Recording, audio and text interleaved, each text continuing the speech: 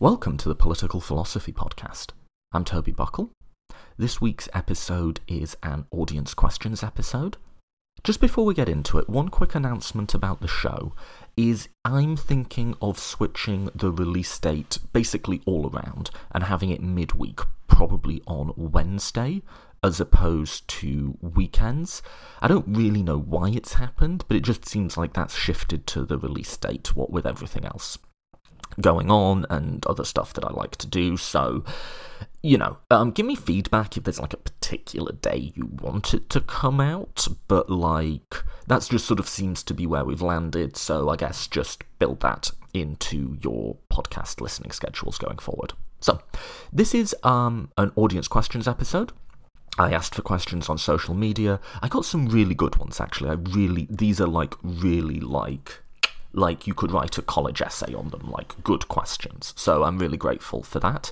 And then at the end, I go into a little bit more length on an email that I got that made an attack on me as said I was an anti-white racist. And this is something I've heard a lot. And so I thought about it.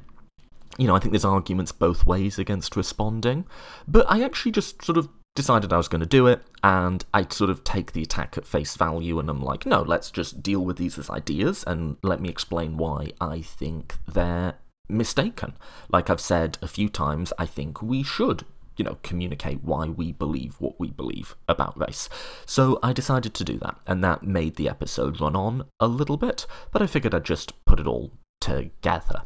So I had a lot of fun recording this. It's not prepped in the same way as I do my solo ones, but I'm quite forthright about a number of things, anywhere from working in non-profit to how I get my interview guests. So this is a little bit less of a formal one.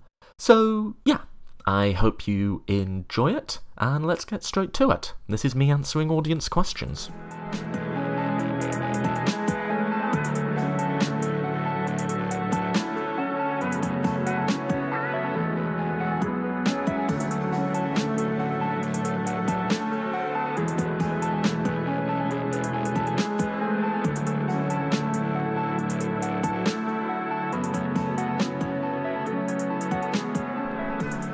Okay, audience questions. So, I've just got a big list of these in front of me. I'm going to get through as many as I can, and I haven't, prepped this. When I do my solo episodes, I'll often write a script, or at least a script outline. I'm just going to do these off the cuff, so you're getting my genuine reactions to them, almost like you're interviewing me. And we'll see how many we get through, and we'll see how it goes. So, first question. How can we compare political spectra between different societies when there is no universal spectrum / point of reference? That is, what to make of Europeans calling the US a right-wing country, while Americans say France, Germany, and so on are left-wing? Yeah, this is a really great question. And this is going to seem like a bit of a dodge, but my answer is, well, it essentially depends on how you conceptualize what a political spectrum is, or more broadly, what political beliefs are, and what a political ideology is. So regular listeners will know that latter question is sort of a wheelhouse of mine. But just to start with, can we meaningfully say that, some European countries are, on the whole, more conservative than the US? I mean, yes, I think so. So if we assume that a political spectrum is essentially a line of policy preferences, then there's a lot of institutions in Europe and the attitudes that the political parties and the political actors have about them that are considerably to the left of the US. So just to give one example, it's not just say, Jeremy Corbyn is more left-wing than Bernie Sanders. He is, I think that's a true statement. But take something like healthcare, right? In the US right now, we're having a debate, essentially, about whether to socialise, for lack of a better word, but to have government regulation and whatever in the provision of healthcare insurance. In the UK, my home country, the government directly provides healthcare. For the most part, doctors and nurses are employees of the NHS, which is to say employees of the state. So healthcare is provided by the government in the same way that, say, police or roads are. And that's actually my preferred option for healthcare. Now, that isn't even that's not even on the table in the US. What Bernie Sanders and Elizabeth Warren are talking about is the government coming in to provide health insurance. And if you notice, not only is the institutional reality different in the UK, but people's attitudes and beliefs about it are different. So almost all mainstream conservative politicians in the UK will support the NHS. The furthest they'll go is to maybe outsource certain aspects of it, certain parts of it, to private companies. So British conservatives, by and large, endorse a position that is considerably to the left of Bernie Sanders. So that's one way that you could look at it. You could say, well, overall, what is the sort of political centre of gravity? What are the institutions? What do the main actors say about the institutions? And if you take that sort of 101 view of political spectra, that's a way in which the assertion that Europe, even just say European healthcare and the debates and ideas we have about that is significantly to the left of the US, and it'll be a bit different depending on the issue. Another way you could look at it, and I think this might be more helpful, is instead of saying in absolute terms, what are the policies are, look at the direction of change. So even though British Conservatives broadly support the NHS, they still would... Does it make sense, then to say that they're more left-wing than Bernie Sanders, that Boris Johnson is more left-wing than Bernie Sanders? That seems like a weird statement, right? So maybe it's direction of change. Maybe it's like, from a starting point of the NHS, the Conservatives in the UK want to take it in a more private direction, and then from a starting point of whatever the frack we have now in the US, Democrats want to take it in a more socialised direction, say. That's another way you could look at it. You could look at political spectrum relative to existing institutional arrangements rather than simply what institutional arrangements are being proposed. Even then, this does get into the question of what is an ideology, because there is a sense in which, there's plenty of conservative politicians in the UK, I think, who are fine with the NHS. They don't even want to try and privatise it. Like, they like it, they're good with it, this is something they pretty much support. Yet nonetheless, they are conservatives, and Bernie Sanders is nonetheless a democratic socialist, even though, on paper, it seems like his positions are considerably to the right of the Conservatives. So what's going on here? Well, this goes to the point about, do we view political ideologies as a sort of composite set of policy preferences, which maybe can or maybe can't be mapped to a single scale or a two-dimensional graph or whatever? Or do we view them as an underlying set of values? Do we view political ideologies as a set of claims about what is just, what is right, what are the optimal conditions for human flourishing, how can societies change and evolve? And if you view them in that latter sense, wherein conservatism is a set of claims about the individual, about individual responsibility, about the limitations on what sort of societal change is possible, well, then it does make sense to call British Conservatives conservative, even though that underlying cluster of values has attached itself to quite different policy preferences than it has in the US, and I think that actually is the right way to look at it. And I think if you look over time, the underlying values tend to be more stable than the policy preferences they attach themselves to. So, conservatives in the UK have supported and opposed, and then supported and opposed again, nationalised healthcare. Their relationship even to quite fundamental things like democracy has changed. The relationship of, the big main ideologies of like liberalism, socialism, conservatism has switched and switched back again with respect to things like international trade, but the underlying values have stayed consistent. And then if you look at it in terms of underlying values, I think you do also get a clearer picture of the relative salience of those ideologies in different countries. I think if you're looking at underlying values, it's very, very clear, both in the political system and just in the population, that conservatism runs broader and deeper in the US than it does in the UK and certainly many other European countries. So that would be my first pass at that, is if you want to say, just to go back to the question, how can we compare political spectra between different societies? Well, it depends on what you mean by political spectra, and the question's quite right that there's no universal point of reference, but that's not just a challenge in thinking about political spectra between societies, that's a challenge in thinking about political spectra in general. And one of the things I'd like to see from political science and political theory, and just all of us actually when we talk about politics, is to be a bit more self-conscious about what we mean by a political spectrum when we invoke it, because what you understand it to mean will change what answer you get. And for more on this, I recommend my episode called What is Ideology, where I talk to two scholars about just that question. So that's sort of my first pass at that. Okay, next question.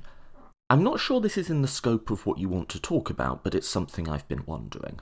If someone is looking to get more actively involved in social justice, organising, agitation, volunteering, do you have any advice or recommendations on how to do so? No, this is exactly within the scope of things that I like to talk about. And for sort of a broader take on this, I'll recommend my interviews with Mary Frances Berry, the former chairwoman of the US Civil Rights Commission, and Zephyr Teachow, who is an organiser, anti-corruption campaigner, former congressional and gubernatorial candidate. And I go into sort of the question of like living your values, if you want to call it that, with them. And this is something I'm more than happy to give you some advice on. I've spent 10 years doing various jobs from the top to the bottom of social justice, well maybe not the top, but from at least the middle to the bottom of social justice organisations. I've done a lot of volunteering. I guess I'll give you the advice that other people won't, in that I'll give you the negative advice. Now, don't get me wrong, I think organising and agitating and volunteering, as you put it, is tremendously important. I'm really glad it's something that you're considering doing. I encourage you to do it, and I wish you all the luck in the world with doing so. I'll give you the negative advice, and I'll sort of tell you what to avoid, which isn't what people say. When people talk about this, it's all about, yeah, get involved, give your time, join the cause, because, we are so desperately in need of money and volunteers and support and whatever, that it's all just about shoveling as many people in as possible. But I'd urge 2 points of caution, in that the people who make up social justice organisations, the people who staff and lead them and structure them, are just people with all of the fallibilities that the people who make up any organisation do. When it comes to sort of progressive organisations who you might volunteer and work for, I would say there's broadly 2 pitfalls that you want to avoid. The 2 are as follows. Number one, I would call do-nothing non-profits, who, in other words, when people are giving money to a non-profit, they don't necessarily have a particularly clear idea on how they spend it, and there are, unfortunately, quite a lot of non-profits who exist to continue existing. It's very easy to say something like, we're fighting for climate change or something, but really what you do is you raise money to have people on staff, essentially. The other is governance. A lot of non-profits I think of as like corporate non-profits. They're institutional hierarchies in the same way as like working for a bank is, and they involve all of the standard abuses of power that come with having a comparatively small number of people in charge in a situation where there's no oversight. That usually only ends in one thing.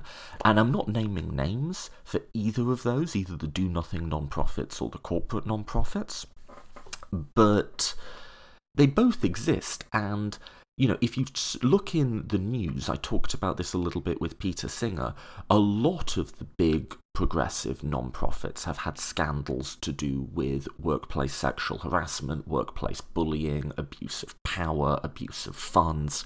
It's depressingly common. So I'm going to give you a few tips, basically for avoiding giving your blood, sweat and tears to an organisation that either won't make good use of them because they don't really do anything, or an organisation that you shouldn't really want to be a part of because they're actually not living their values. And at the end of the day, I think you either believe in progressive ideals or you don't.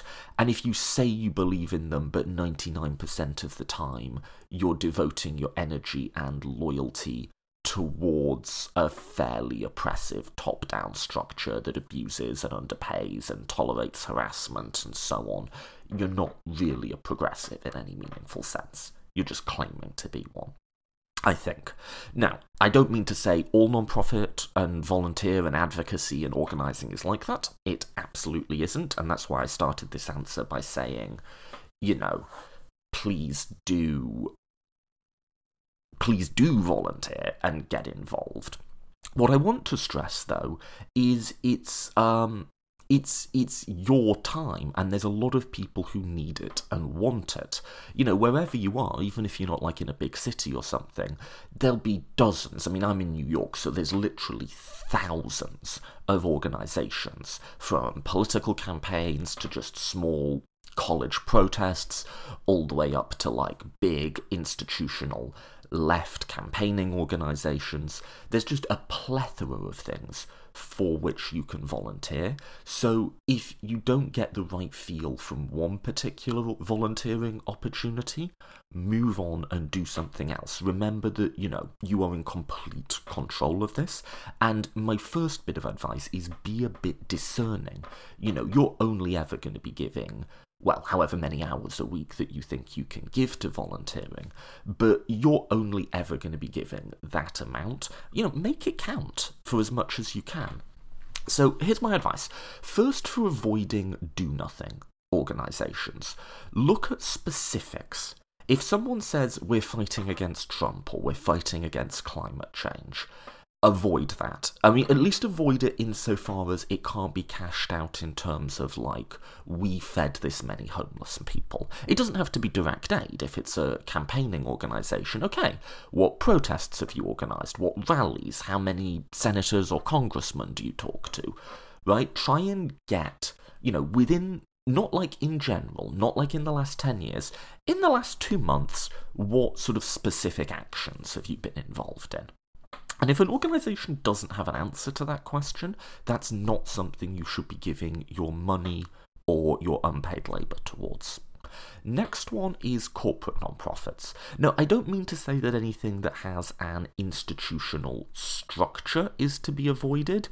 If you look at something like Occupy Wall Street, which I think was very well intentioned, it, I think, precisely failed because it didn't ever really develop a coherent internal structure. But I would say try and find a middle ground. Try and give your time and energy to organisations that are collaborative and participatory. Try to give your time and energy, even if you're just volunteering, to organisations that treat their employees well. Look specifically for places where the campaign staff are unionised. Do a bit of research.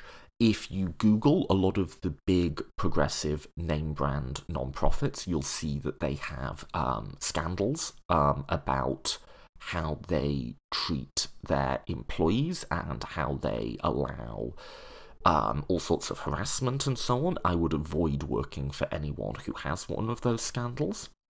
Also, here's a tip. Just go, before you volunteer for any organisation, have a quick look on their Glassdoor page and just see how former employees and interns and volunteers talk about them.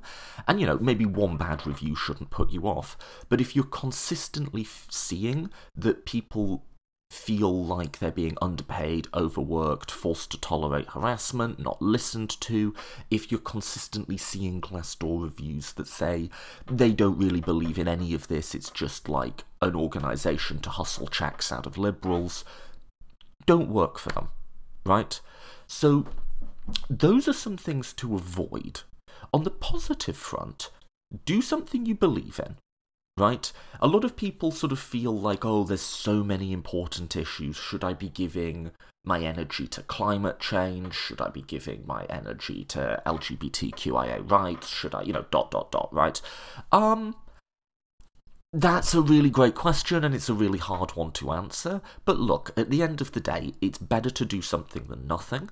And if you are going to be doing something, you're probably going to be doing it more effectively, and you're probably going to be able to continue doing it in a more sustainable way if you do something that personally speaks to you, that you're passionate about.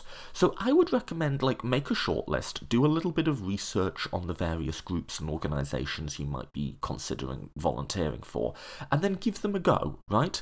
And then the final point is, yes, you're volunteering, but you're doing something for them. Now this doesn't mean, by the way, that what you'll end up doing when you're volunteering will necessarily be super high level. You might end up doing something quite mundane, like stuffing envelopes or delivering leaflets or collecting petition signatures or something like that, right? But if the people you end up volunteering with aren't excited to have you, if they don't make an effort to inspire you and remind you what you're doing is important, then give that free labour to someone else who can use it more. Because if people don't value volunteers, don't feed the beast. You know what I mean? And that sort of goes for everything, be it a political campaign, be it a sort of local group, be it a big, national or international organisation. If you get the feeling that they're not doing anything or not treating their people well, don't give them your labour, because we have to, there's only so many people who volunteer or give money or agitate or whatever. We have to make sure that that's going to the right people. So that might have been a bit of a downer response, but those are the pitfalls, and I hope that's some useful, specific, concrete advice for how to make sure that if you are giving your time, you're enjoying it and it's having the most consequence in the world. Okay, next question. I love this question, by the way. Has anyone ever refused to be interviewed, and why? I'm not going to name names with this one. I think it would be very, very classless to talk trash about people or to reveal details of private email conversations. So I won't do that. But I'll say a few things about this. Yes, to answer the question, plenty of people have declined to be interviewed, which is fine. Certainly no one owes me their time or anything like that. Probably the most common reason is just a pretty boring, I don't have time, which I just take as a sort of generic, polite refusal, which is absolutely fine. I've had one person say they don't like interview-based podcasts, which is, fair enough, sure, it's not for everyone, and if you don't like the medium, then, I guess it doesn't make a huge amount of sense for you to do it. I sort of, I talked a bit about, like, how I used to work in non-profit. I've done a lot of fundraising, of various different kinds, anywhere from, like, I've worked as a bloody street canvasser to, like, I've managed fundraising departments to, like, I've put together emails and fundraising brochures and so on. I've sort of done the spectrum there. And I kind of think about getting guests in a similar sort of way to how I think about fundraising. That might sound slightly cynical, but here's what I mean by it. My attitude towards fundraising is there's no harm in making the ask, right? Like, as long as you do it politely, you can ask anybody for anything. And then as soon as they say no, it's over. I think any fundraiser who continues after a hard no is, like, not doing their job very well. They're not going to accomplish anything by it, and they're just going to piss people off, right?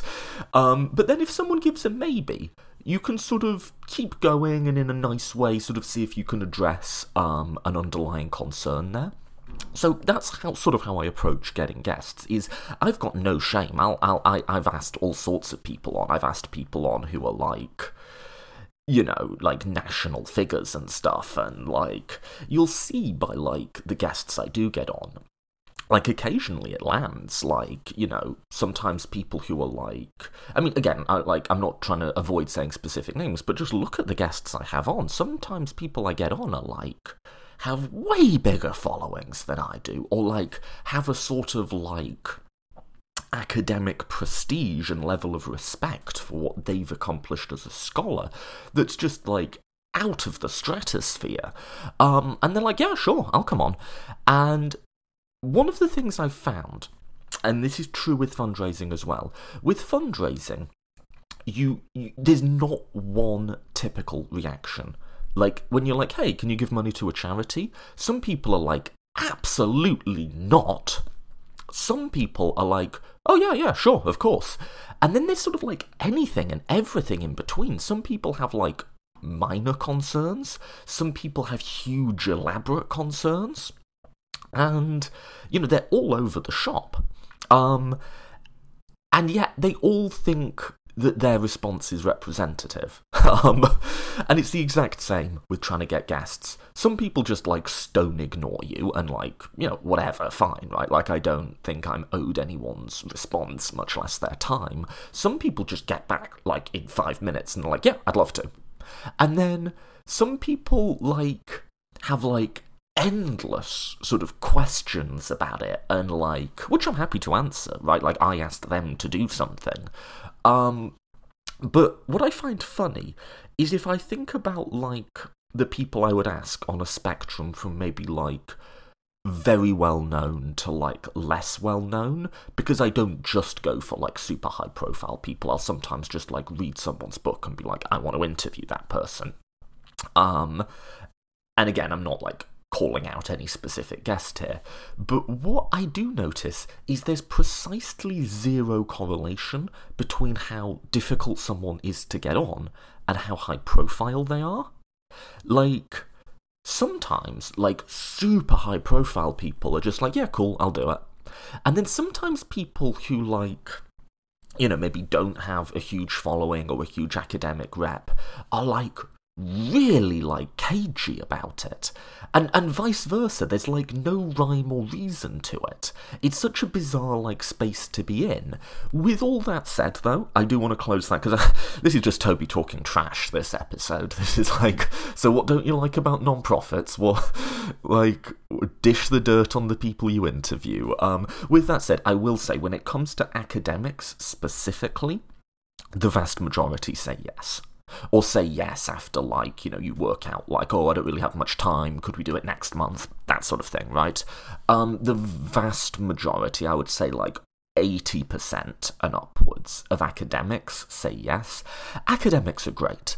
Like, academics will just give you an hour of their time for free for, like, no other purpose, in that they just are really excited by their topic and they want there to be more knowledge in the world. So I should close that question with saying, like, academics are, like, very good about these sorts of asks, and like they're very receptive to them, and I'm very, very grateful for that. This podcast would not have ever got off the ground if academics weren't willing to give me their time for free. So I should end by saying that. When it comes to like sort of public figures, that's a bit more hit and miss, and that's when you get into this thing I'm talking about where like you're just rolling the dice. If you're reaching out to someone cold, you could get anything from like no response, bizarre convoluted response, to like immediate yes. Like, you really just don't know.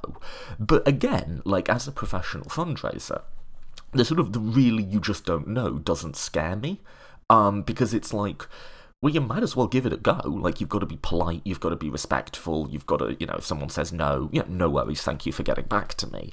But, like, if you're just rolling the dice, then you might as well roll them, if that makes sense, and that's sort of been my attitude. And if anyone is thinking about doing, like, their own interviewing podcast, I would say, no, there's absolutely no harm in asking people, but there's a responsibility on your side to make sure that you make right on that commitment. Make sure that if you're saying you'll be there a certain time for them, you'd better be there, right? Make sure you're not jerking them around, make sure you read their book in advance, make sure you structure your questions well. Like, if someone who's like, one of the name brand academics in, like, the world on a topic is giving you an hour of their time, you make the most of that time. And, like, academics will only do it, they will do it, and they will give you their time for free, which is fantastic, but they'll only do it if they feel like you're sort of making an equivalent commitment, if that makes sense. So, it is like, it's yes, they will do it, but you have to, it's a two-way street. So, anyway, that's a little bit of a behind-the-scenes look at how the sort of podcast comes together. One final point, just while I'm on this, is I'd say, like, there's, like, two things that let me book really good guests for this show.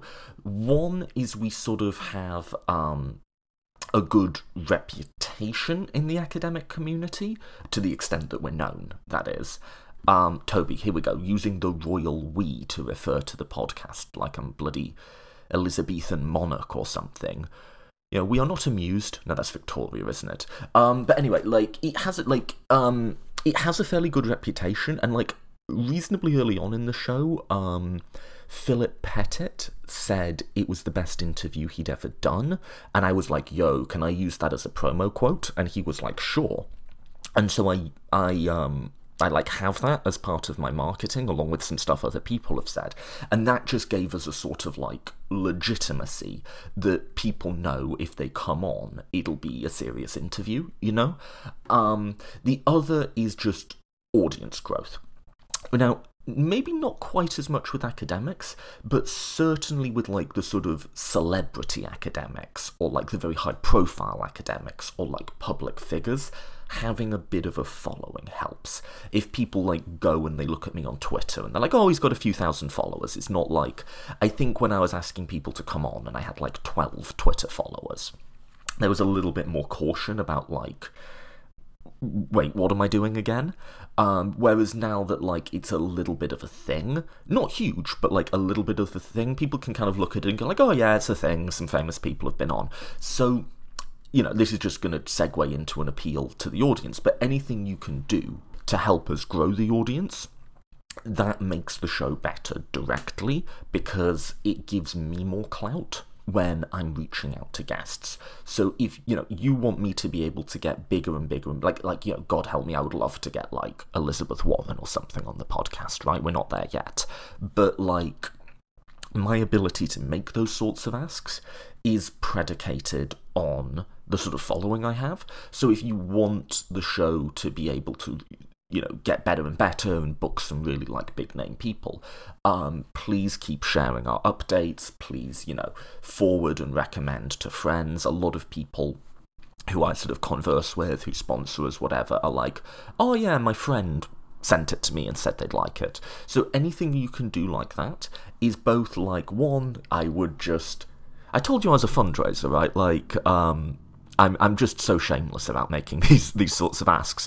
But, like, yeah, one is just, like, nice, and it's a cool thing to do, and it doesn't cost you anything, and, like, I appreciate it. But two, like, doing it, like, will deliver you a better product, at least in the medium to long run. So, like, if you, enjoy the show and you're like, ooh, I wish you could get, like, that sort of next level of people on, then whatever you can do, just small actions like sharing, forwarding, recommending, stuff like that, that does sort of empower me to then make these sorts of asks. So that's more than it's needed. Oh, the final bit of gossip I'll share, this is just me talking shit this episode. Whatever, you got 2 on Popper versus Adorno, and that nearly fucking killed me. So you can listen to me gripe. The other thing I'll say is the only people I've ever had back out of an interview, I'm not going to name them, but they're all sort of IDW, intellectual dark web associated. Because, like, I'll talk to anyone. I'm sort of a bit leery to have, like, overt bigots on, just because, like, I kind of don't want to. But, like, I'll talk to centre-right people. I had a perfectly lovely exchange with Glenn Lowry. Actually, I enjoyed that a lot, and I was really glad I had him on.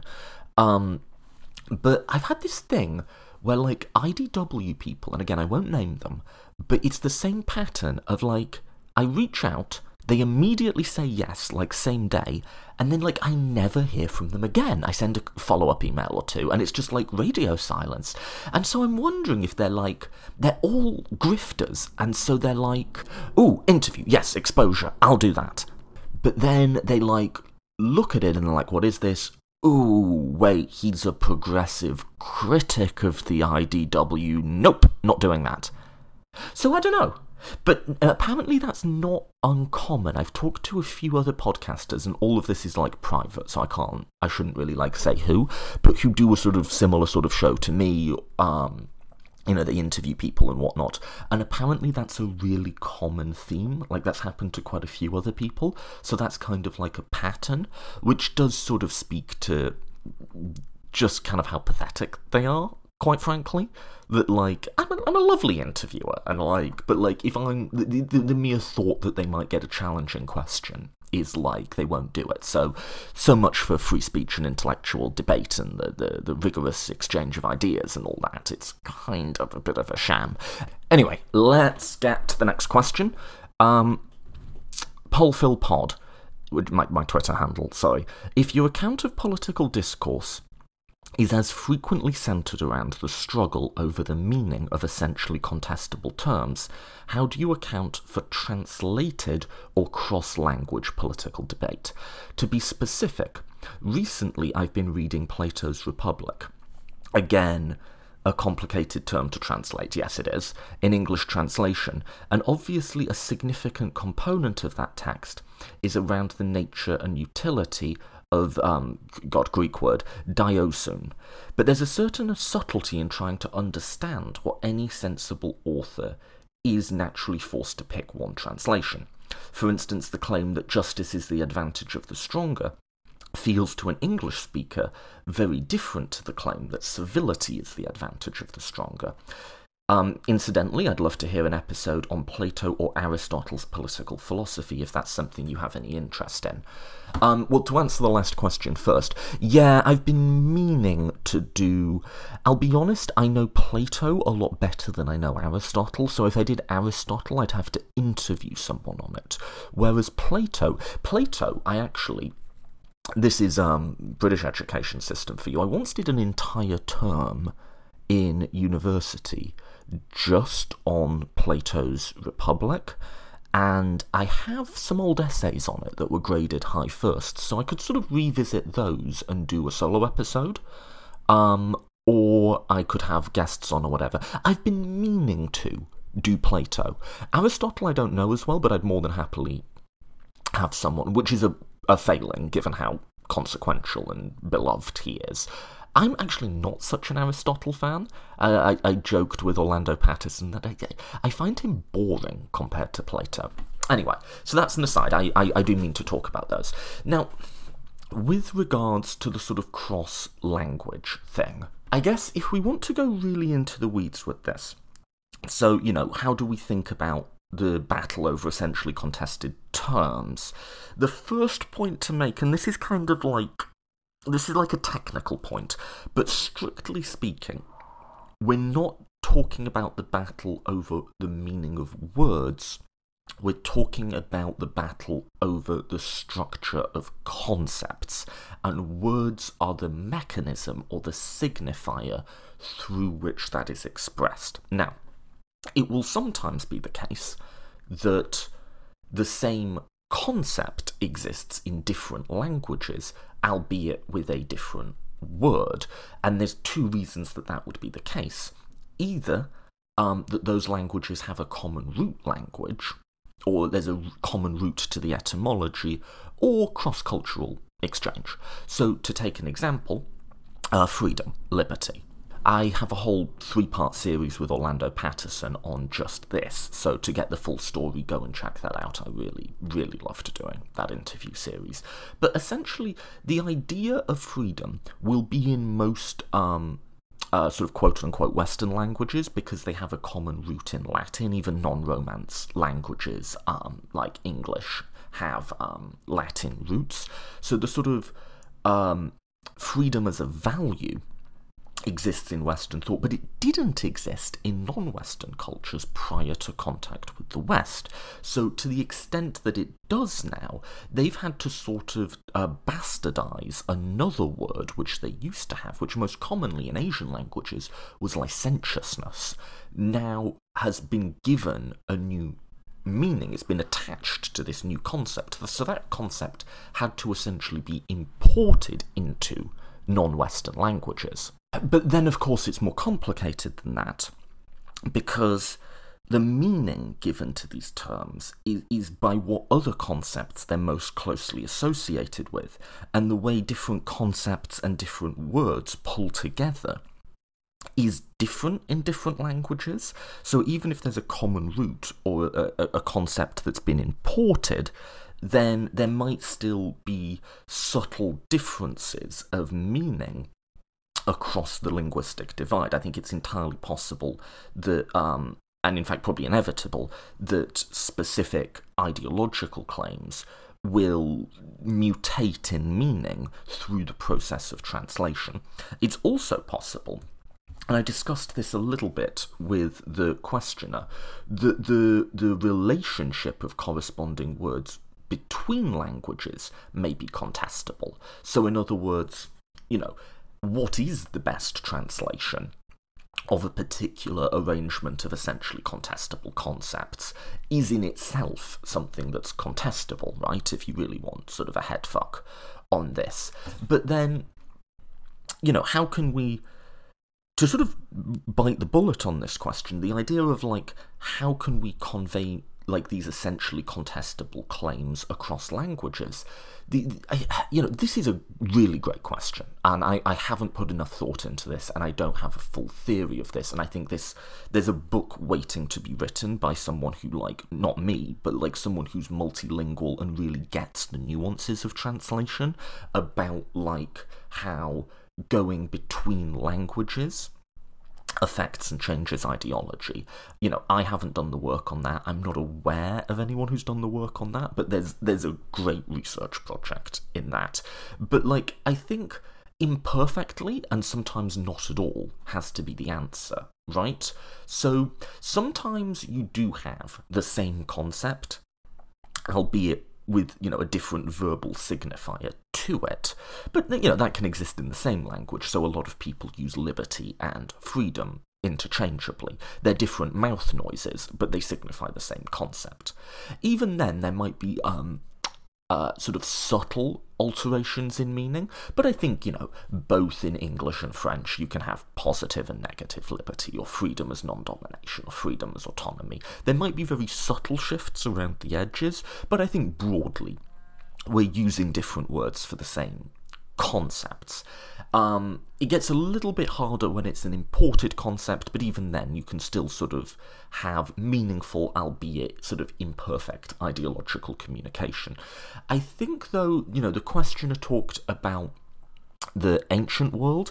I think that's where it gets harder, and I think when you're looking at when you're doing this sort of ideological exchange between languages that either haven't had much cultural exchange between them or are separated by like a long span of time, then you get to points where there may not be a direct analogue to the concept. So there's a lot of concepts that we use today that do not exist in ancient Greek thought. So let me ask you a question, right? We started this with Aristotle. What does Aristotle tell us about the nature of the state? It's a very easy answer. He doesn't tell us anything about the nature of the state, because the state wasn't a concept that existed for him. He tells us a lot about the nature of the polis, which is a concept that doesn't exist for us, and they're not the same. They're not the same thing. So what is a polis? It's the root word of politics, right? Politics means concerning the polis. Polis is like small autarkic community. And again, the questioner raised the role of justice. That's not the same thing for him as it is for us. And this is something I talked about with Dale Martin, is he said, and I've come to accept this as true, you can't talk about the ancient world without anachronism, but there's better and worse anachronisms. In some sense, these concepts, arete, which is horribly translated as virtue, I think is better talked about as masculine excellence, is another one, but they are in a sense fundamentally lost to us. We're never going to fully get into their heads, but there are better and worse ways of approximating and cashing out some of their fundamental core moral concepts that we simply no longer have. And it's also like, I think you want to get away from thinking about concepts as like word meaning, as if like the meaning of a concept is like a particular sentence that explains the word. It's not. It's a patterning. It often involves elements of emotion and visualization. So, for instance, I always make this point. When progressives visualize progress, they visualize it as an ascent. Justice is the light at the top of a staircase that we climb. Progress is the line on the graph going up, whereas conservatives and socialists don't visualise process that way. And it may be subconscious, but there's a much more dynamic element to what that concept is than merely just a sort of word definition of it. And in some ways, when we're looking at these sort of lost concepts, people are feeling or visualizing something that we're not and we don't have access to. Let me give you what I think is the most striking example of this. It's not an essentially contestable concept, or like, I'd have to think about if it is. I don't think it is. It's actually a medical term, is pneuma. And again, I got this from Dale Martin. Pneuma is a substance. When you breathe in and the air goes to your body, that's pneuma. But also when your brain sends signals for your limbs to move, that's pneuma. Pneumatic, right? Why is this interesting? It's because Paul tells us in 1 Corinthians 15, that the body that Jesus came back to us with, and the body we will get when we're resurrected, is a physical body, but it's a body made of pneuma, the stuff of pneuma. And what does that mean? So you get this word that the resurrected body is a pneumatic body. Well, one anachronism is to use the word spiritual. Now, that's a bad anachronism. It doesn't get at, because what do you, and again, notice something, it's also about the way you feel and what you visualize as not merely formal meaning. So when you visualize spiritual, what are you visualizing? You're basically thinking about like a ghost, right? Like that's what you're thinking of. And is that what Paul was visualizing when he talked about a pneumatic body? Almost certainly not. Remember, he tells us the pneumatic body is something that will grow out of our bodies in the same way that a flower grows out of a seed. It's distinct but contiguous and still physical. So Dale Martin says, try and imagine a body made just of air and electricity, a body of oxygen and lightning, and that matches how the pneumatic body is described in ways that are strongly evocative of flashing lights. Isn't this stuff so fun? Blame Dale Martin for me nerding out on the Bible. But so here's the point I'm trying to track. A body of electricity and lightning gets you closer, but are you visualizing the same thing that they visualized? Almost certainly not. Like they had this idea, this category of pneuma, which was something that they thought about and was just sort of part of how they described and interpreted the world that we don't have, and that's now sort of lost to us. And there's a mental picture that must have been in the head of Paul and the churches that he wrote to that we just no longer have, and there's merely better and worse approximations of something that we're never actually going to picture. And so go to something like arete, virtue, honour, manly excellence. There's better and worse translations of that, which, yes, are contestable. But it seems to me like the ancient Greeks were feeling something or visualising something which was shared, and they could, through the mouth noise of arete, evoke in others that we now no longer have.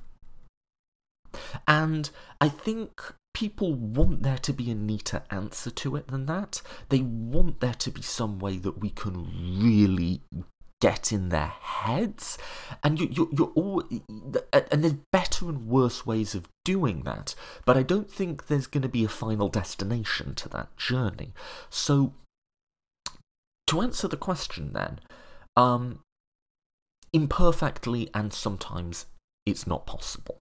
That's sort of my thinking on that at this point, which is still a work in progress. I appreciate the question, and I think in general the sort of state of our knowledge there is a work in progress, and I think that's something like someone who knew a lot more about languages than I do could do some really good scholarly work on. Okay, so this is going to be the last question, because I might take a little bit more time with this. And I was sort of deciding if I was going to do this, but I've heard it enough that I think I'm going to give it a go. So one thing, dear listeners, you should know is that I quite regularly get accused of being an anti-white racist. So, like, I'm prejudiced against white people, essentially. And I think this is just a consequence of having talked publicly about race quite a lot. And if you have any sort of like left of centre take on it, you get sort of accused of like reverse racism. And I'm not saying this to complain necessarily, by the way. Like, if you put your views out there, they're going to get attacked, and I don't necessarily buy that the attacks have to be uncivil or whatever. And I always sort of like ponder, is this worth responding to? But I've heard it enough now, and I have sort of said recently, like, at the end of the day, like, liberals should communicate, not just that we believe certain things about like racial equality, but why? And like, I've posited like I'm fine with reparations or whatever, and this is like quite upsetting to a lot of people, and like, I'm not sure what I'm going to say is necessarily going to convince anyone on the other side. Maybe it will, I don't rule that out, but like, I don't know, I did just do this big spiel in my Mill versus Rawls one about, like, you know, stand up and defend your ideas. So I'll just posit, this is just me defending myself from criticism. These are my views. I'm not speaking for anyone else here.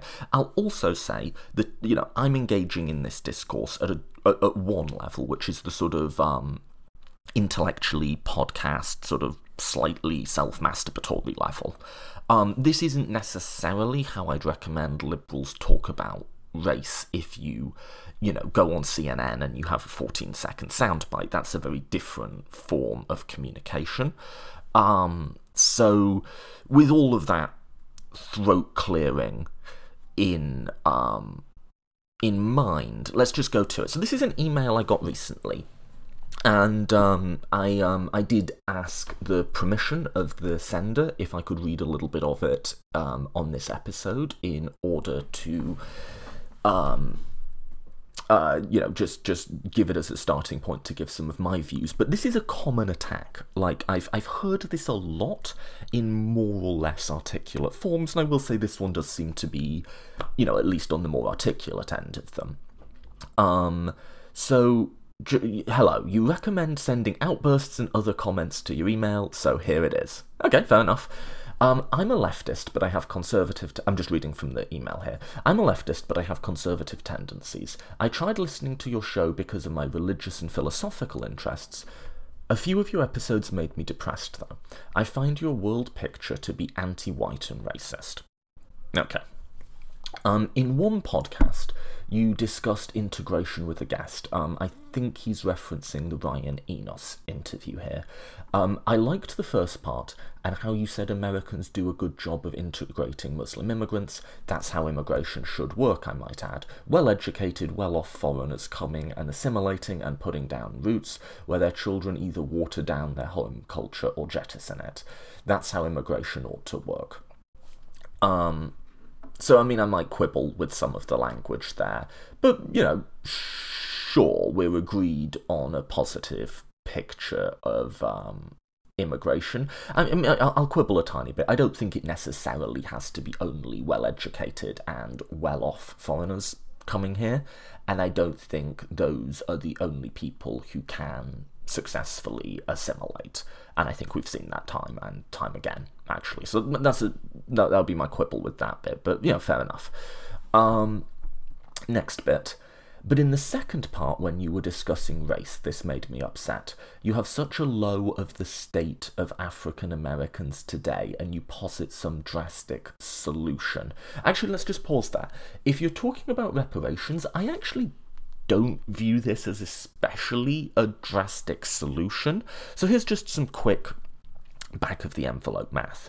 The wealth gap between black and white families is about $100,000.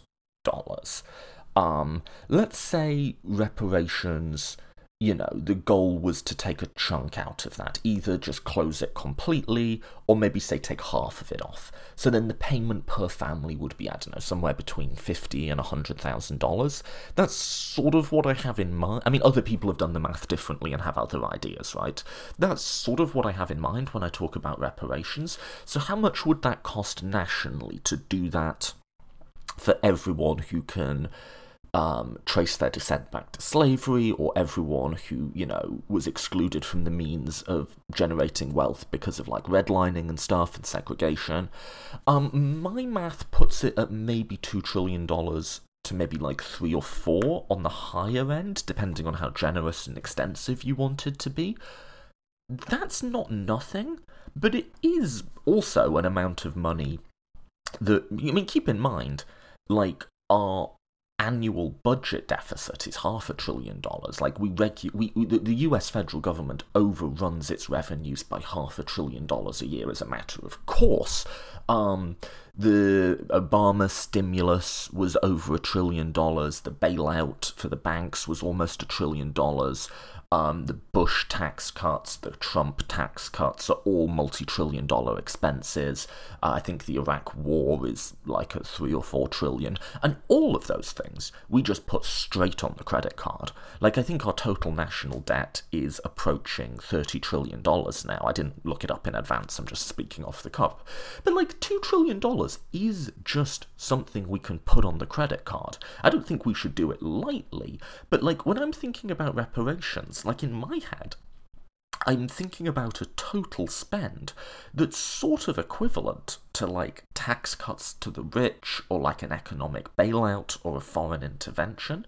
And I think if you sort of assess it in that ballgame of, like, what, is this something that, like, is at least an equivalent priority to, like, bringing the corporate tax rate down? Like, yeah, I mean, I think that's a hurdle the argument can clear. Now, I think if you're thinking about reparations as, like, white people have to significantly give up, like, a lot of their wealth or pay significantly higher taxes, then I would agree. It becomes more problematic.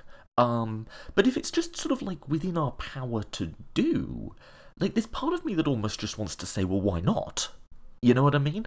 Okay, so then let's... I know that was quite a long one, but I do just want to make that point. I think opponents of reparations want to make it seem like a much bigger deal than I think it necessarily is. I don't know, that's just... I'm not claiming I have the final answer to what we should do, but that's kind of like what I'm visualising. So anyway, you have such a low state of African Americans today, and you posit some drastic solution. You also impute white people with collective crimes and collective responsibility, and you bring up the cultural issues associated with African American communities, but say you don't care just because they exist because of racism anyway. This is ridiculous. So let's start with collective responsibility. Are you... Well, for a start, I don't really believe in moral responsibility anyway. I'm kind of like a brute force, moral consequentialist, free will isn't really a thing type of thinker when it comes to meta-ethics, but that's a rabbit hole we needn't go down. Look, let's just state facts, Is it true that most white people today have not done, overtly racist or bigoted things? Sure, that they weren't slaveholders or anything like that.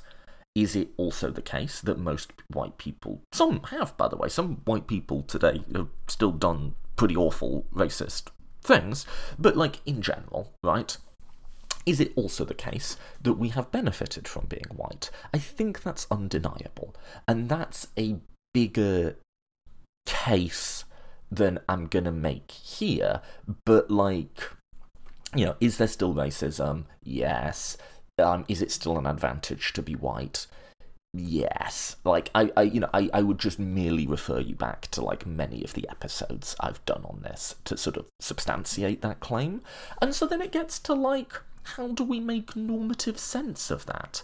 And just to be clear, I've got a pretty long track record of saying publicly, I don't think the correct response to that on the part of white people is guilt.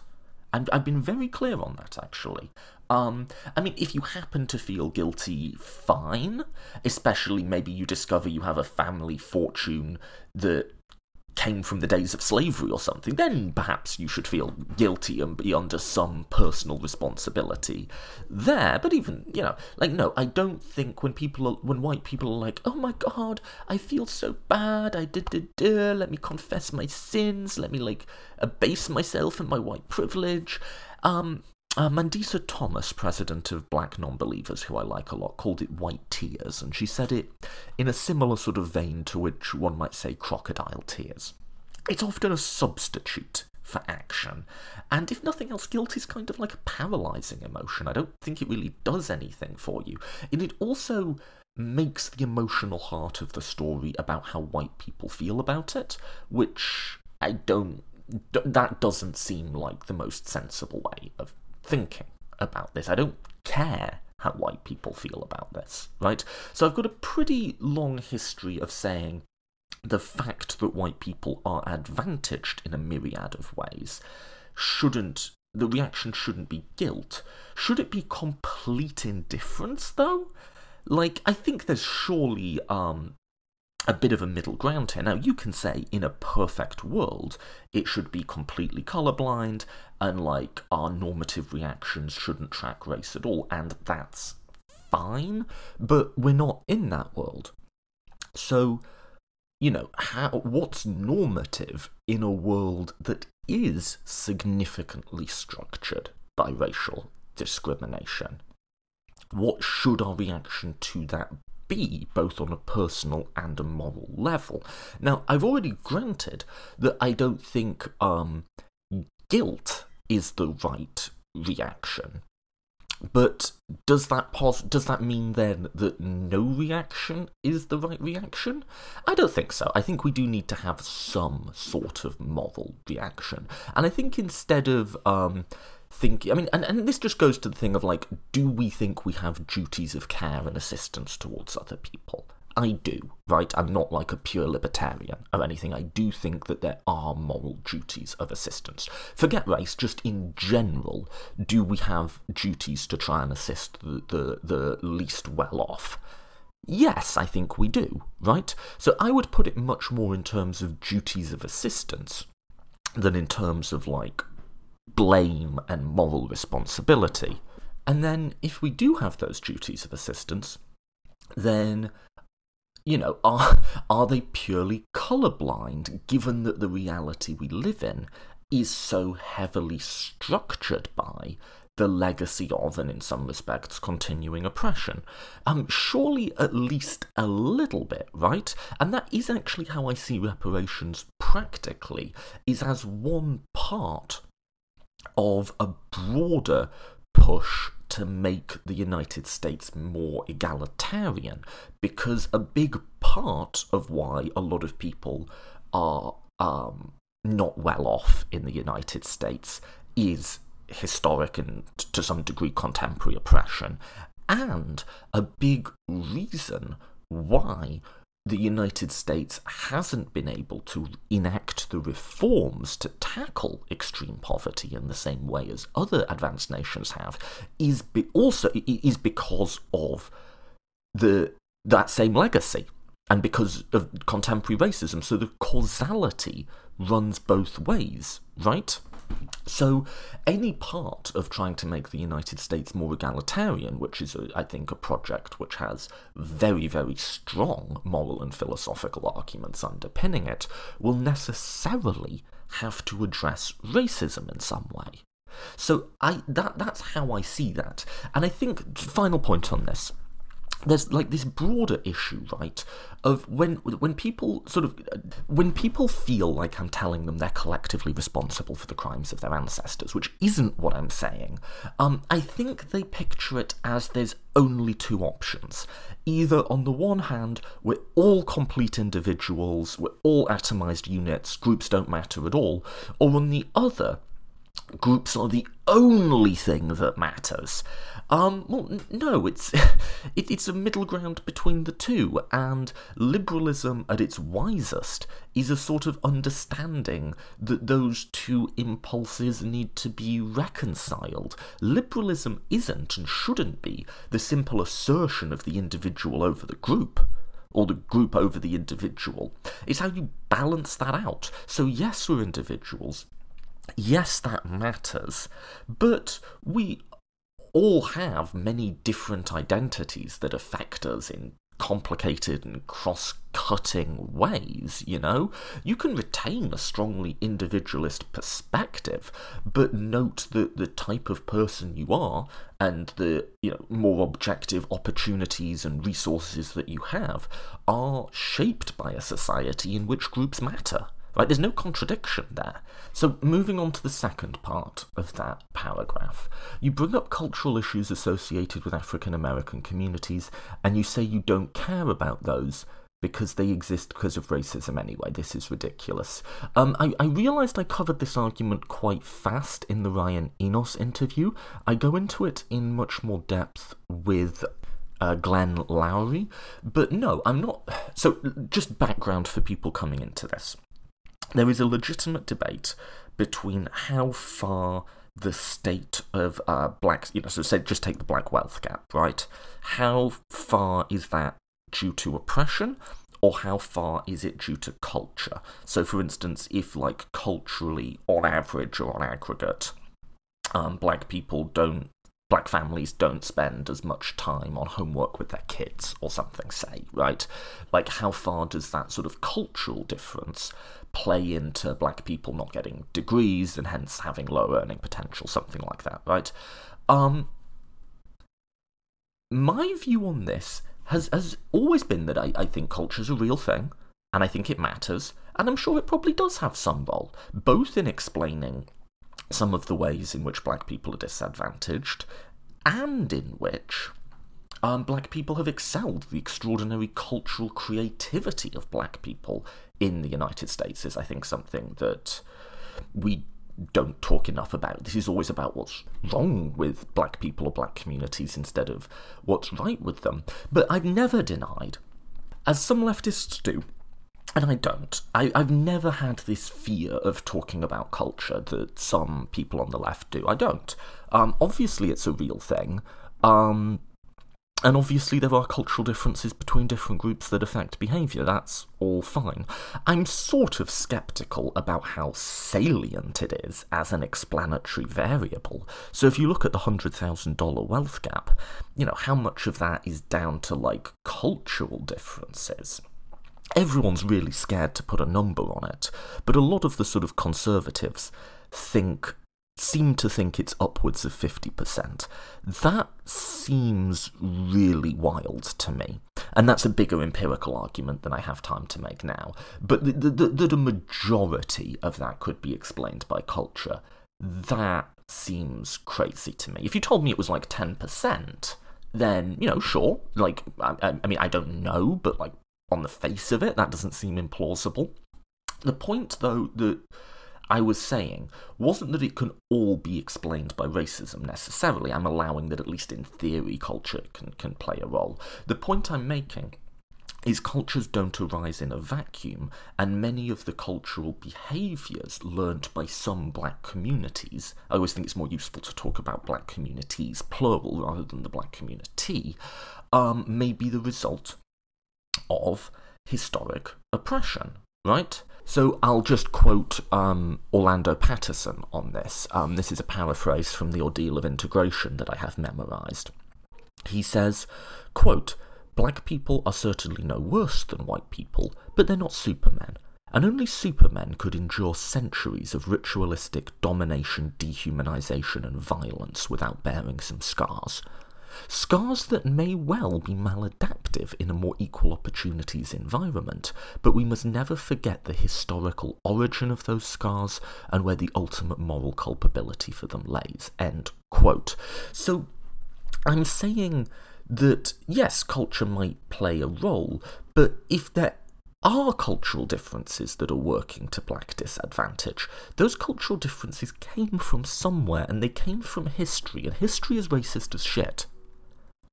So, I do think there is, and I'll be careful around the language of moral responsibility because I know it sets people off, but I do think there is a duty of assistance on the part of America, which is dominated by white people. There is a duty of assistance to people who are disadvantaged, whether the mechanism, irrespective of whether the mechanism that created and perpetuated that disadvantage is overt discrimination, subtle discrimination, or even cultural differences that had their origin in discrimination. So I hope that makes sense. My point isn't that culture doesn't exist. I am sceptical how big a role it plays, but I don't think that the practical argument would close the moral one, if that makes sense. I don't think the mechanism through which disadvantage is perpetuated necessarily, if the mechanism ultimately has its roots in oppression, I think the exact chain of causality it took from oppression to get to disadvantage is practically important. It's important to understand it so that we can remedy it, but I don't necessarily think changes the moral argument. So that's my point there. I'm not saying that it does, that I don't care, as the email puts it. So let's go on with the email. This is quite a long one. I'm not going to get through all of it. On the one hand, I'm just reading from it here. On the one hand, segregation ended 50 years ago. African Americans have had opportunities to succeed their ancestors haven't had, and they still haven't caught up. When segregation ended, people were predicting 20 to 40 years they would be par economically with whites. Why didn't that happen? I think that's a really easy question. I think, first of all, I don't know who predicted it would be 20 years from the end of segregation, but that was wildly optimistic. Firstly, African Americans have not had, over the past 50 years, the same opportunities to succeed as whites. Even saying there was no overt discrimination, which of course there was, if you, on average, go to schools that are, less well funded or, don't offer such a good education. I don't mean to stereotype there. I'm sure there's fantastic schools that are majority black. But, if you have less resources going in, you're going to end up with less good outcomes coming out, right? And the point is, I think this idea of black people catching up is so deeply misguided. Think about it this way. Because white people are also making economic advances at the same time. So think about it this way. Say you have a race in which someone starts 50 meters behind someone else. How long will it take them to catch up? Well, if they both run at the same speed, they're always going to be 50 meters behind. So if white households gain so much wealth per year, or any whatever metric of success you want, right? If they gain 2% of X good a year, and black people gain 2% of X good a year, or 2 units, or whatever of the good each year, black people are always going to be that initial distance behind, right? So either black people have to outdo white people in order to catch up, or some sort of intervention has to happen in order to give them a boost, right? Which is sort of again, just goes back to the idea of reparations. So I think where the questioner wants me to go with that is they didn't catch up because, they chose to indulge in cultural behaviours that held them back. But, the fact that the gap has closed at all is to the resounding credit of black people, and we shouldn't expect it to close just by itself. That doesn't make sense. So continuing on. This denies agency to black people. It's like saying because a person was abused as a small child but not a teenager, they do not need to look for a job and just attribute their problems to their abuser till their death. If you're going to prosper in life, it has to be by your own initiative. If many members of a community don't show that initiative, it's going to experience detriment because of that. Now, I understand the economy doesn't care about poor people, and it would be in order to implement some reforms to fix this, but you cannot claim that a person who doesn't try in life has not succeeded because they were oppressed. But it's both, right? Effort and hard work make a difference, as does social conditions. I don't really get this, actually. Yes, people who work hard tend to succeed more, but they might not succeed as much as someone who faces, has opportunities that they don't, or doesn't face barriers that they do. And I'm not sure, I've argued for, or anyone has argued for, this conclusion. The idea that, we don't think black people should, have to work, or, that I don't get it. Look, I'm saying I've given some arguments for reparations, I've given more throughout the podcast, something like that, something positive to be done right? But I don't, to acknowledge that our chances in life are not purely dependent on our own intelligence and ingenuity, that they are to some extent conditioned by the world, is not to deny agency. It's just to say that that agency isn't total and godlike, which is just an obvious empirical fact about the way human beings exist in society. Like, never mind race, right? It would be very difficult for me to do all sorts of things because of societal and structural things over which I have no control. Like, acknowledging that and talking honestly and asking how we make normative sense of the world given that. It's not just race. I think people think, like, when it comes to race, we're bringing in a whole load of stuff that we don't do for anything else, but we're really not. It's the same thing. Like, yes, individuals have agency, yes, that matters, but our lives are also conditioned and informed by all sorts of stuff that we don't have agency over. That's true for race, it's true for all sorts of things. And like the question is, like, just how do we use our agency most effectively within that space? That's all we're talking about. So I don't really get that bit. Moving on. You say, I think here, actually, well, let me just read the passage. You say you don't care about education because their own schools failed them and educationally yields little results. I won't try to disprove this at length, but I will say that progressives tend to very selectively cite data that supports their claims. Ezra Klein recited Black Names study from memory once, but tons of sociologists have criticised the methodologies and conclusions of that study. You should look into the evidence contrary to what you've said. So I think that's actually something Ryan Enos said, and I'll let him speak for himself. About the point that there might be methodological... The Black Name study, by the way, is if you have a black name on a resume, you get less responses from an employer. I think people would expect me to really, like, dig in on that one, sure. Like, there's nothing about my worldview that if it turns out that that particular stat isn't well, attested, or that there's methodological problems with it, sure, like, I'm fine, look, the evidence says what it says, right? Facts are facts. If there's evidence that, like, having a black name, hurts your employment prospects, that's what the evidence is. If there's not, then that's actually a good thing, right?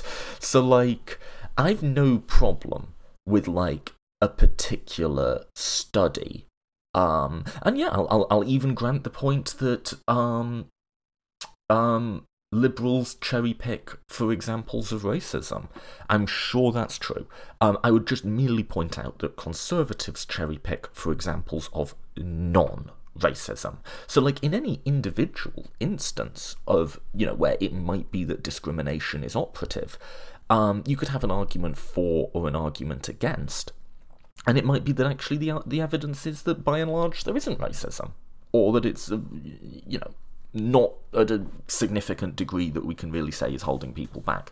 That's all fine, and I haven't dug into the sociology of this. I don't know the sort of disputes that they're referencing, but, like, I think people would, the author of this email is sort of expecting me to really, like, take an ideologically hard line and say, no, I know this to be true because of my liberal convictions. No, that's...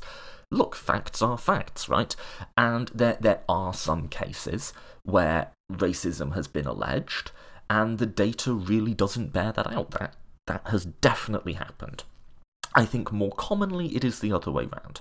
And I think if you look at the sum total of all of the different studies and all of the ways that people have researched, are people sort of unjustly held back because of their race?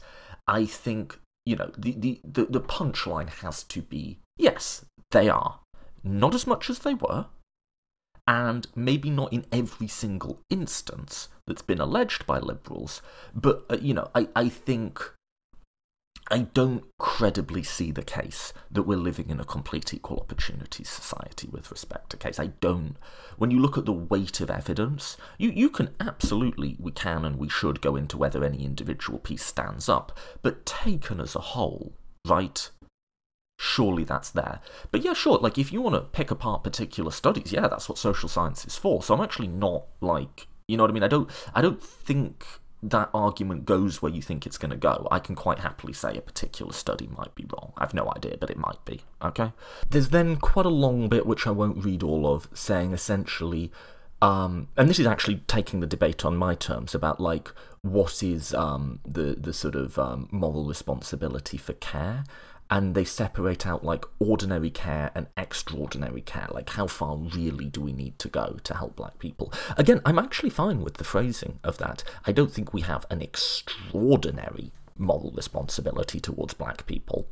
Like, again, what I'm arguing for, which seems outlandish to some, is that we as a country put the same resources towards addressing the contemporary effects of historical injustice that we just recently put towards lowering the top corporate tax rate. That's it.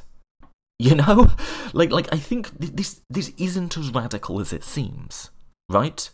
And again, like truly radical stuff whereby like all white people have to be divested of all property. I don't know that I would support that, right? I probably wouldn't. But like, so that's just my response to that bit about the idea that I'm arguing for like an extraordinary amount of care that would significantly burden white people. That's not what I'm saying at all. You know, the furthest I'd go is to say maybe affluent people in general for that matter actually, should pay marginally higher taxes to support programs that might disproportionately benefit black Americans. That's about the furthest I'd go with that argument. There's nothing about what I'm saying that's designed to be punitive on white people, and I don't think I've ever said anything to that effect. But that seems to be the takeaway that people take from it. So this bit's interesting, actually. Quoting again from the email, suppose we live in China in the future. China transitioned into a standard social democracy, and China had certain historically oppressed minorities like the Tibetans and the Uyghurs, and certain forms of oppression they experienced were done away with. They're now free to pursue their own happiness as they like, but in the 50 years they still haven't caught up with the Han Chinese and suffer from tons of social issues.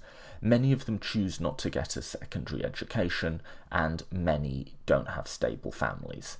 We ask them, why don't they fix this? And they say, well, it's because we've been historically marginalised, and it's because of these bad personal choices we made, but that's just because of racism anyway, so you need to give us each $10,000 in cash to fix it.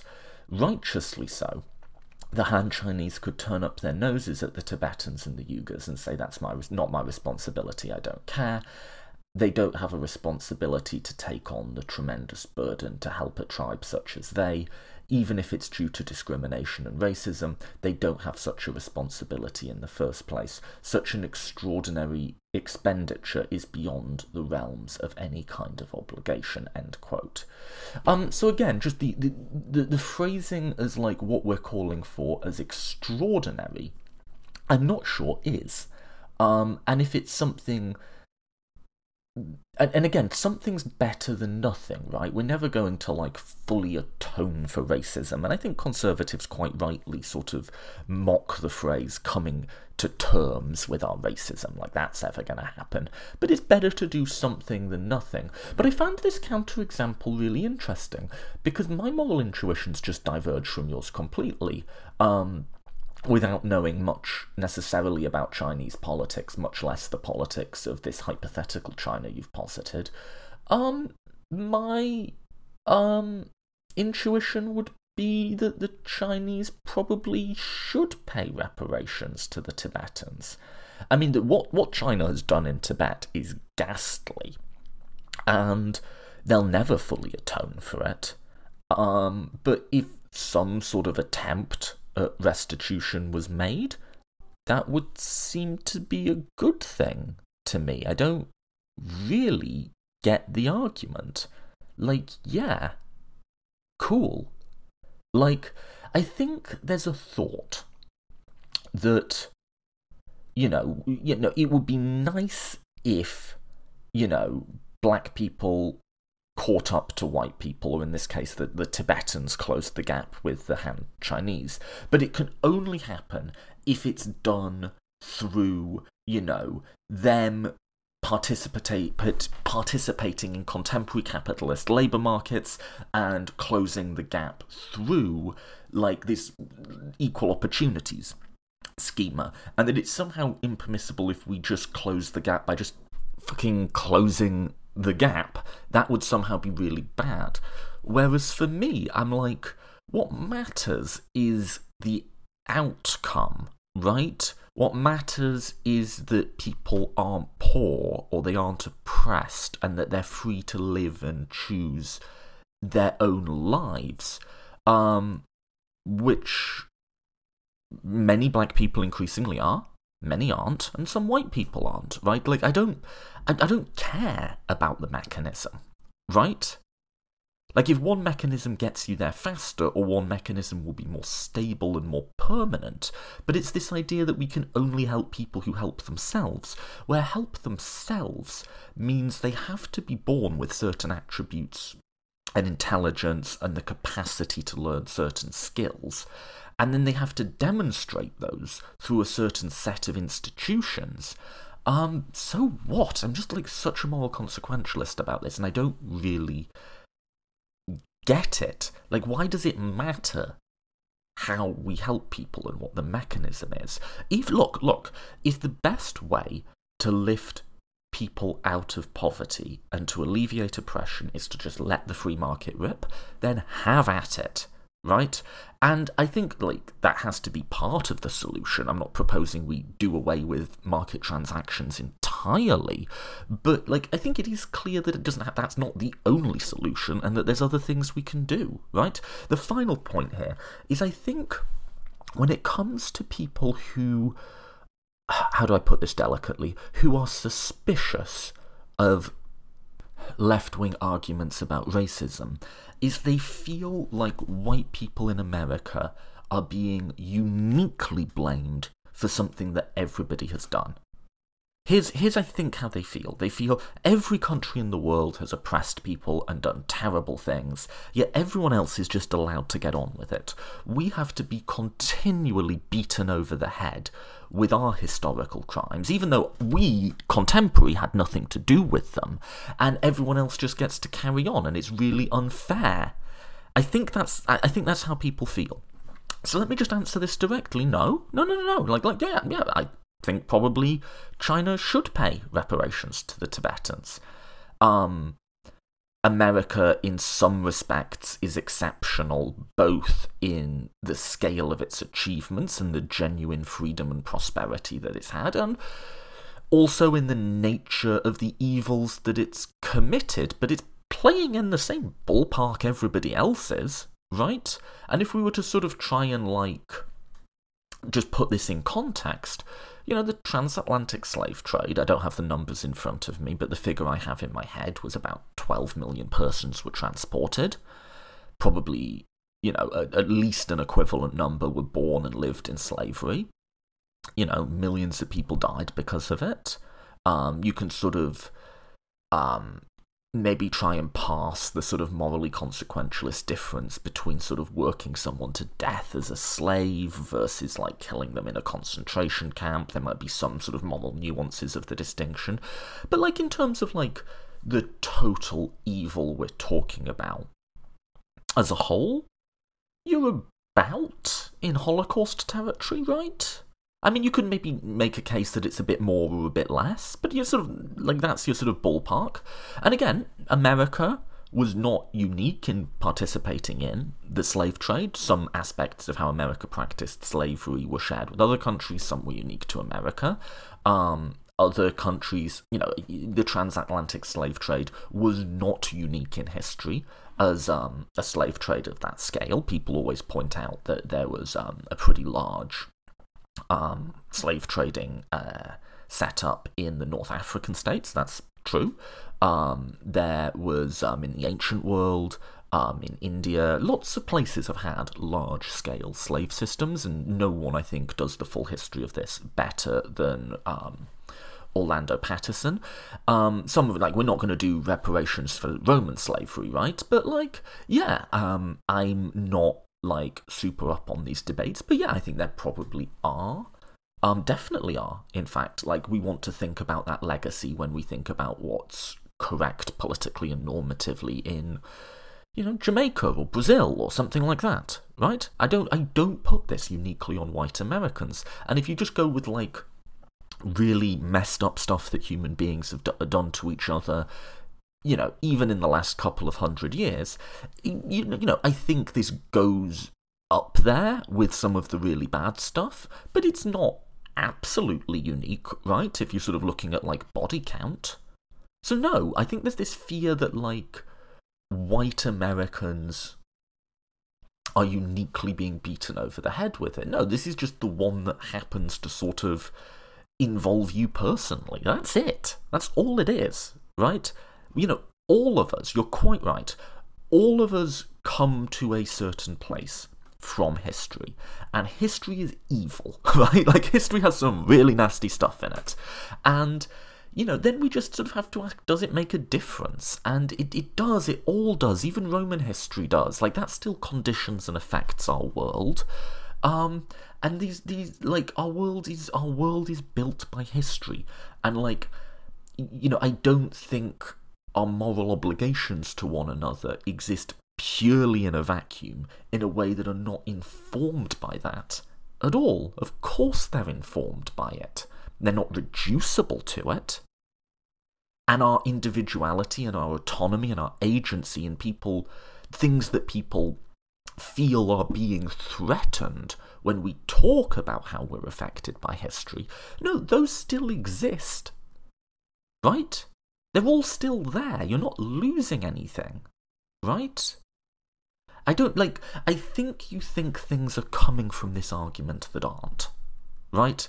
The idea that black people, if we do any sort of positive action towards them, will just have all responsibility absolved of them and live as a permanent, like, dependent class. Nobody's saying that, right? I think you think that white people are uniquely being held account for historical crimes in a way that no other group of people in the world is. I mean, no. To the extent that maybe some radical social justice type is saying that, I'm not. I think you think I'm saying that everything is reducible to group identity, and that the only thing that matters when judging someone is their race. There's some really, I think, well-intentioned but completely misguided social justice types who say that. I'm not. I'm just saying that race isn't irrelevant, that it matters. That's not to say that it's the be-all and end-all and everything reduces to it. And finally, I think you think I'm saying you're a bad person and you should feel guilty. Listen, we're all flawed. We all have unearned advantages, some more than others, but I actually don't care if you feel guilty about it or not. I actually don't think that's useful, and I think sometimes it can be counterproductive. I would want to impress on you that I do think we have moral responsibilities towards each other, and I've made that case extensively on my podcast, and that those moral responsibilities, we are going to have to think about them in light of how the world is, and how the world is built by history. And you cannot understand any aspect of American politics or American society without understanding the role that race and racism has played in it. So those moral responsibilities in the world that we live in might not be fully colourblind, should not be a crazy or scary conclusion, right? That's it.